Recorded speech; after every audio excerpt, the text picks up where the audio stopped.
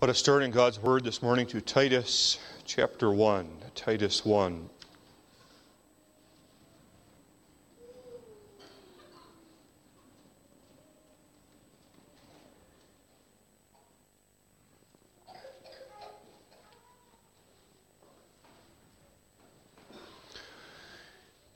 We read the word of the Lord. Paul, a servant of God, an apostle of Jesus Christ, according to the faith of God's elect, and the acknowledging of the truth which is after godliness, in hope of eternal life which God, that cannot lie, promised before the world began, but hath in due times manifested his word through preaching, which is committed unto me according to the commandment of God our Savior, to Titus, mine own son, after the common faith, grace, mercy, and peace from God the Father and the Lord Jesus Christ, our Savior.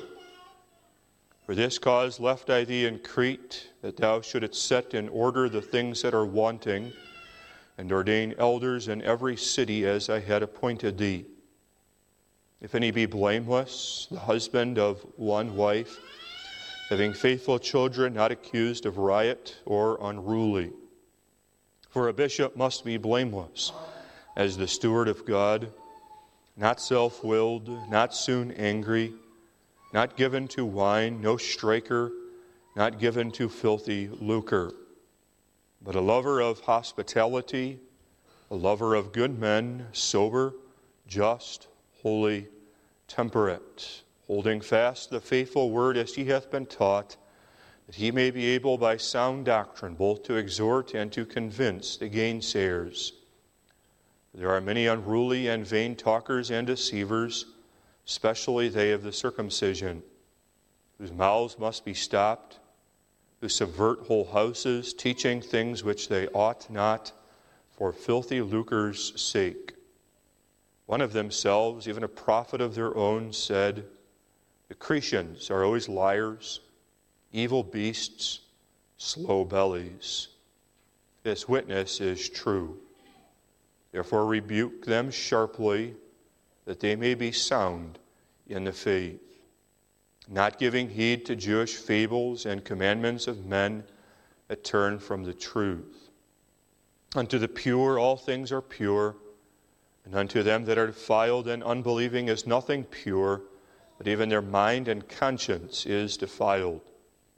They profess that they know God, but in works they deny him, being abominable and disobedient, and unto every good work reprobate.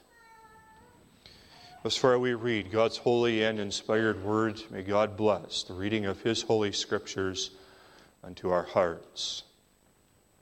The text that we consider for the sermon this morning is verses 9 through 11, focusing especially on verse 9, which we read now, holding fast the faithful word as he hath been taught, that he may be able by sound doctrine both to exhort and to convince the gainsayers. Beloved congregation in the Lord Jesus Christ, it is evident that the Apostle Paul had a deep affection and care for Titus. Titus was a younger man serving in the ministry. The Apostle Paul was advanced and seasoned in the ministry. The Apostle Paul, with the knowledge of some of the difficulties that Titus was experiencing in his labors, wrote this book, this letter unto Titus. And in the first chapter, the exhortation that he gave to Titus was that Titus should set in order the things that are wanting. Evidently, there were things that were lacking among the saints in Crete. And so it was the duty then of Titus to set those things in order. But the Apostle Paul understood that Titus would not have the ability, the strength of himself to be able to set in order all of those things that were wanting. but that it was beyond what it would be possible for one man to bear up under himself. And so the Apostle Paul, with love for Titus, as well as with a love for the very people of God, exhorted Titus, ordain elders. Set in order the things that are wanting, and here's how. Ordain elders in every city. And then after exhorting him to ordain these elders, goes on then to give the qualifications of the office bearers.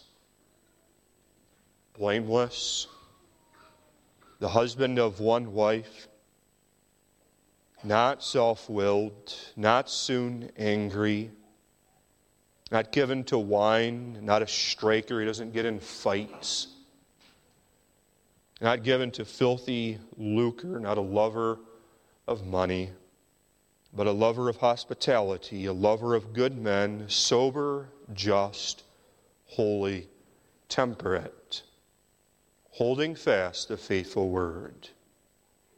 Let's consider then this one qualification, holding fast the faithful word.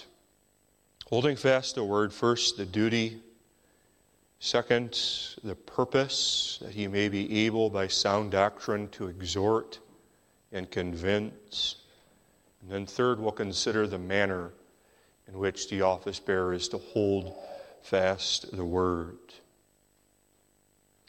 The duty that God gives to the elder is he is to hold fast the faithful word. The word that is spoken of here in this text is not a word among many other words. The word that is spoken of here in this text is not put in the plural. The elder is not to hold fast to many words, but the elder is to hold fast one word, and that word is Christ. The word, you understand, is God's speech. The word is the revelation of the invisible, the almighty, the uncreated, the I am that I am, who is without beginning of days and without ending of days. The Word is the revelation of this transcendent God as he condescends to this earth and speaks to dust creatures. The Word calls to mind the covenant. For the covenant is that relationship that God has established with us. People who are in a relationship, a loving relationship, speak one to another. One does not hide from others. One does not refuse to speak to those whom he or she loves. But one opens himself up to others and speaks words. God, as the covenant God, does not consider himself to be beyond speaking to us. But God reveals himself unto us by the Word. This Word, according to the text, is faithful, holding fast the faithful Word. Part of the faithfulness of this Word of God is this, that it accomplishes the purpose that God has ordained for the Word. The Word is effective. You think of a soldier, and the soldier has been given a particular station, a post that is his, and it's his duty to guard that post. We say that the faithful soldier is the one who carries out the mission that is given unto him, whereas the unfaithful soldier is the one who abandons that post and does not carry out the work. Well, so it is, beloved, with the Word of God. God has a purpose in giving unto us His Word. The Word of God goes forth, and it is the power of salvation.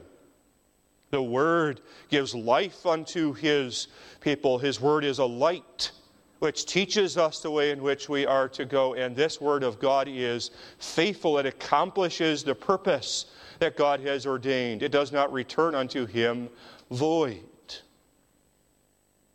But then as well, this Word is the faithful Word, because this is the Word that endures from one generation to the next generation. And that's remarkable, that the Word of God endures and never has to change.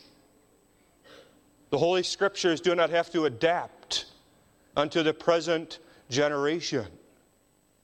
That the Word of God endures throughout all the millennia of this earth. It's hard for us even to fathom how wise the Word is, that the Word does apply to the needs of every generation. Just had Christmas not that long ago. We hardly get finished opening our Christmas presents, and already one is thinking about the next thing that he wants to get. But the Word of God is faithful. It is never replaced. It is never not contemporary for the people of God.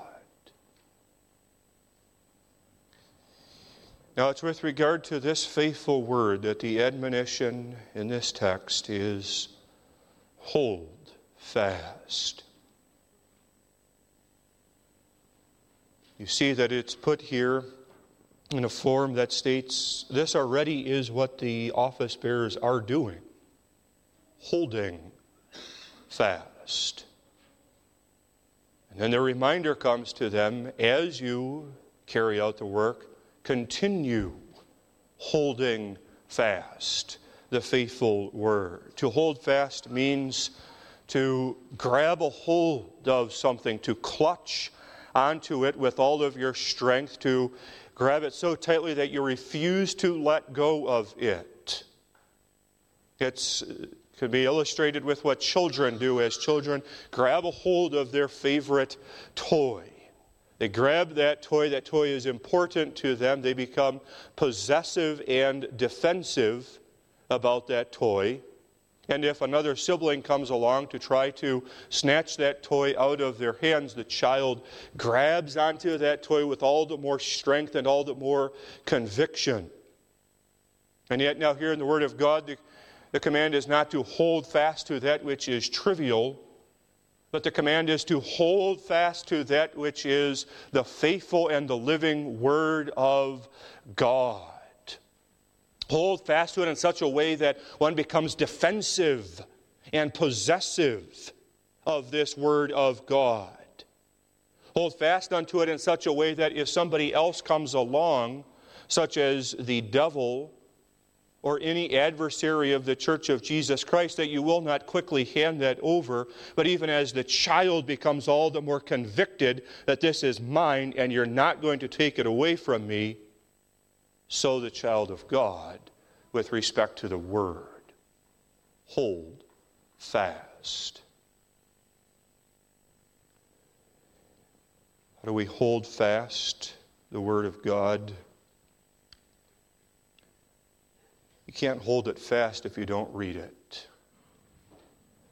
It starts with reading the Word of God. One author suggests that many in contemporary America are becoming literate. Not illiterate, that you cannot read, but literate, they will not read. You have the ability to, but choose not to. Hold fast to the Word of God by reading the Word of God. How so? By meditation. By spending time with the Word of God. seeking to understand the meaning of the text and the application of that text to your life. Read, meditate, pray. Pray for the Holy Spirit who inspired the Holy Scriptures to so work in your heart that He would give unto you discernment and understanding of truth. Pray that the Holy Spirit would give unto you humility to receive the authority, the instruction of this faithful word. Read, meditate, pray. But one might object and say, how am I supposed to find the time to be able to do this? That's going to take time for me regularly to read the Word and then to meditate over it and pray over the Word of God. And already my plate is full. I have so many responsibilities in the home, in the workplace, serving the church, serving the school. And now as well, this added responsibility is going to be given to my life of holding fast the Word. How will I ever find the time to be able to do this? How important is the Word to you? Do you love this Word above all else? Do you believe that this Word is the revelation of God Himself? It means that one might have to be selective in what one chooses to do. If you're holding fast to the Word, grabbing a hold of that Word and not letting go of it, then it means that your hands might have to let go of some other things in your life. Perhaps a matter of personal interest, a hobby, entertainment. I'd have to let go in order to hold fast to the Word. Whose duty is it to hold fast the Word? Generally, it's the duty of every child of God. It's your duty, young children. It's your duty, teenagers, young adults. As God calls you and sets you in the office of all believer, you are able to read and understand the Word of God and hold fast to that Word in school and at home. But specifically, the application of this text is to elders, office bearers. Verse 5, for this cause left I thee in Crete, that thou shouldest set in order the things that are wanting, and ordain elders in every city.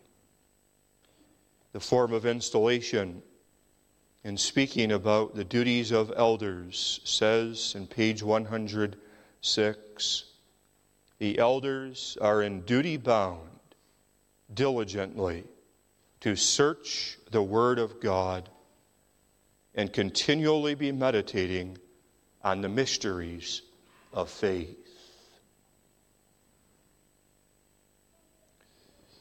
For what purpose does the text teach that we are to hold fast the Word? It lists two purposes in the second half of the verse, that he may be able by sound doctrine both to exhort and to convince the gainsayers. We begin with that second purpose, to convince the gainsayers. Gainsayers is not a word that we commonly use in modern English. Gainsayers means contradictors, those who are contradictory. What is it that gainsayers contradict? Most fundamentally, what they contradict is the Word of God.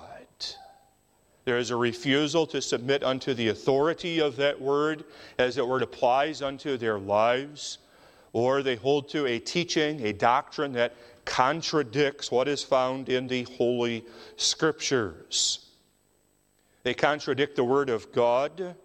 When the elders come and bring the Word of God to them, they contradict the elders. They contradict the admonishments that are brought unto them by the members of the congregation. And they show at last that they are contradictors of Jesus Christ, who is the Word. They are adversaries of Christ.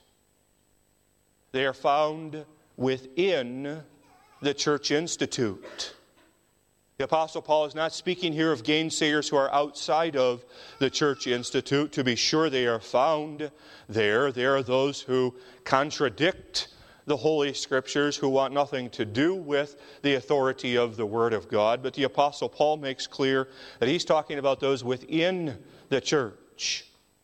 And he makes that clear in the 10th verse. For there are many unruly and vain talkers and deceivers, especially they of the circumcision, especially those who belong to the instituted church. And regrettably, these gainsayers, these contradictors who are found in the Church Institute, seek to go around and spread their evil influence. They are not content simply to be contradictors of the Word of God privately, but they seek to go around and spread their evil positions. Verse 11, who subvert whole houses, teaching things which they ought not, for filthy lucre's sake. They invite you into their home, and in their home they talk. They give just their side of the story. They don't give a balanced perspective. They give just their side of the story. They portray themselves perhaps as martyrs for the cause. And they seek to influence others, subverting, turning upside down whole houses. Their mouths must be stopped. How are they stopped? By the elders carrying out their work of convincing the gainsayers. That word convincing means to refute. Elders must recognize that there are troublemakers who are found in the church, and then the elder must refute with the Word of God the sinful teachings and actions of the gainsayer. Always the elder must keep in mind, though, what is required of him according to this text. It is not the duty of the elder to drive away the gainsayer. It is not the duty of the elder to use the Word of God as a whip over the gainsayer. But it is the duty of the elder to convince, by the power of the Holy Spirit, the gainsayer of his or her sinful deeds. The goal is conviction. That there would be conviction of heart, sorrow for the sin which has been committed, repentance, forgiveness, and reconciliation with the body. The form of installation, again, quote, to admonish, speaking of the duties of the elders, to admonish those who behave themselves disorderly, and to prevent as much as possible the sacraments from being profaned, also to act according to Christian discipline against the impenitent, and to receive the penitent again into the bosom of the church. So on the one hand, the duty of the elder is convince the gainsayers. But on the other hand, the duty that is given unto the elders in this text, the purpose for which he holds fast the word is to exhort. Exhort. And this word exhort means literally to come alongside of someone, to listen, to understand, and to comfort the individual. Always there is found within the church of Christ those who are hurting. The apostle speaks of that which is lacking, that which is wanting. And some of that which is wanting in the church is comfort from the Word of God. There are members who are lonely, who are distressed, members who are fearful, who are anxious or apprehensive about the future. And it is then the duty of the elders to exhort, that is, come alongside of those who are hurting and comfort them with the Word of God. The office bearer must have sensitivity then to the needs and the cries of the people of God. The office bearer must be willing to listen and to hear what is hurting or wanting in this individual's life. Exhort them by pointing them unto Jesus Christ, who is the author and the finisher of their faith. Exhort them by leading in your own example, by regularly attending the worship services. Exhort them by calling them to come unto the house of God, where the good shepherd speaks unto his people, and the sheep hear his voice and they know him, for he is the good shepherd. Both the convincing of the gainsayers and, on the other hand, the exhortation, the comfort that is given unto the distressed are done by sound doctrine. That he may be able by sound doctrine both to exhort and convince the gainsayers. This is the remarkable power of the Word of God. The Word of God is equally effective at both comforting those who are distressed and convicting and convincing those who are contradictors. God gives unto His Word double-edged sword power. It has the power to edify, and it has the power to break down. The Word of God has the power to soften hard hearts, and it has the power as well to close the door of other hearts. It is able to build up the meek and the lowly, and it is able to bring down the proud and the lofty.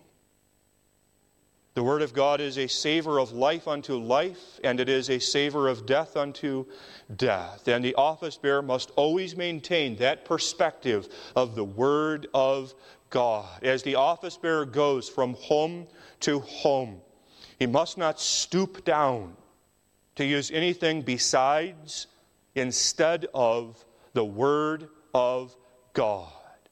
This is the Word that has endured throughout all ages of the earth. This is the revelation of the Almighty and the invisible God unto dust creatures. Now, office bearers, use this Word to exhort and to convince. The King James reads that he may be able by sound doctrine.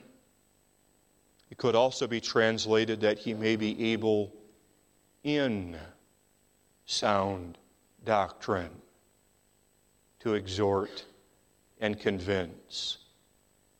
And the idea is this, that sound doctrine is, as it were, a home.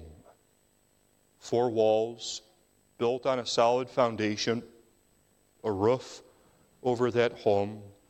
And inside that home, there is protection, there is safety, there is health. The office bearer is to pray. God give him strength to lead the people of God into that home. Sound doctrine. The manner in which the office bearer carries this out is given to us in the second phrase, holding fast the faithful word, as he hath been taught. You have been taught, office bearers. You've been taught for many, many years now. You are not novices in the Word. You've been taught from your youth the Word of God. You received instruction in the church. You've received instruction through the preaching of the Word, Bible studies, family devotions, personal reflections and meditations upon the Word. As you have been taught, so teach. One does not need, as an office bearer, as it were, to reinvent the wheel, to come up with a novel way to exhort and convince, but in the same manner that others have taught you, with patience, with humility, with understanding, conviction, so are you to bring the word to others as you have been taught. Go forth, office bearers, with the confidence that the God who has called you to office will also give you ability to carry out the work of office, that he may be able by sound doctrine, ability. That's what the office bearer prays for, and that's what the office bearer is confident that God the Holy Spirit will grant unto him, ability. To be able is literally to be powerful. Every office bearer who, with honest reflection of self, looks at his natural abilities, understands, I am not powerful. I do not have of myself the strength to be able to hold fast to this word and then to use that word for both exhorting and for convincing. But the office bearer's confidence is in the ability, not of himself, but of the word. How powerful is this word with which you deal? The Word in flesh lived some 33 years upon this earth. The Word in flesh performed miracles, healed the sick, restored eyesight to the blind, raised the dead to life again. The Word in flesh laid down his life at Calvary, was raised again from the third day by the glory of the Father's power, has been exalted to the right hand of God Most High, and now pours out upon his church the Holy Spirit. May God, through his Son Jesus Christ, grant unto you the assurance of his nearness. Amen. Let us pray. Our Father and our God in heaven, we thank thee for thy word. We thank thee for keeping us in thy care. We thank thee for leading us in paths of righteousness. That thou forgive graciously our sins. And equip, we plead of thee, the men whom thou hast called to serve in this church. For Jesus' sake we pray this. Amen.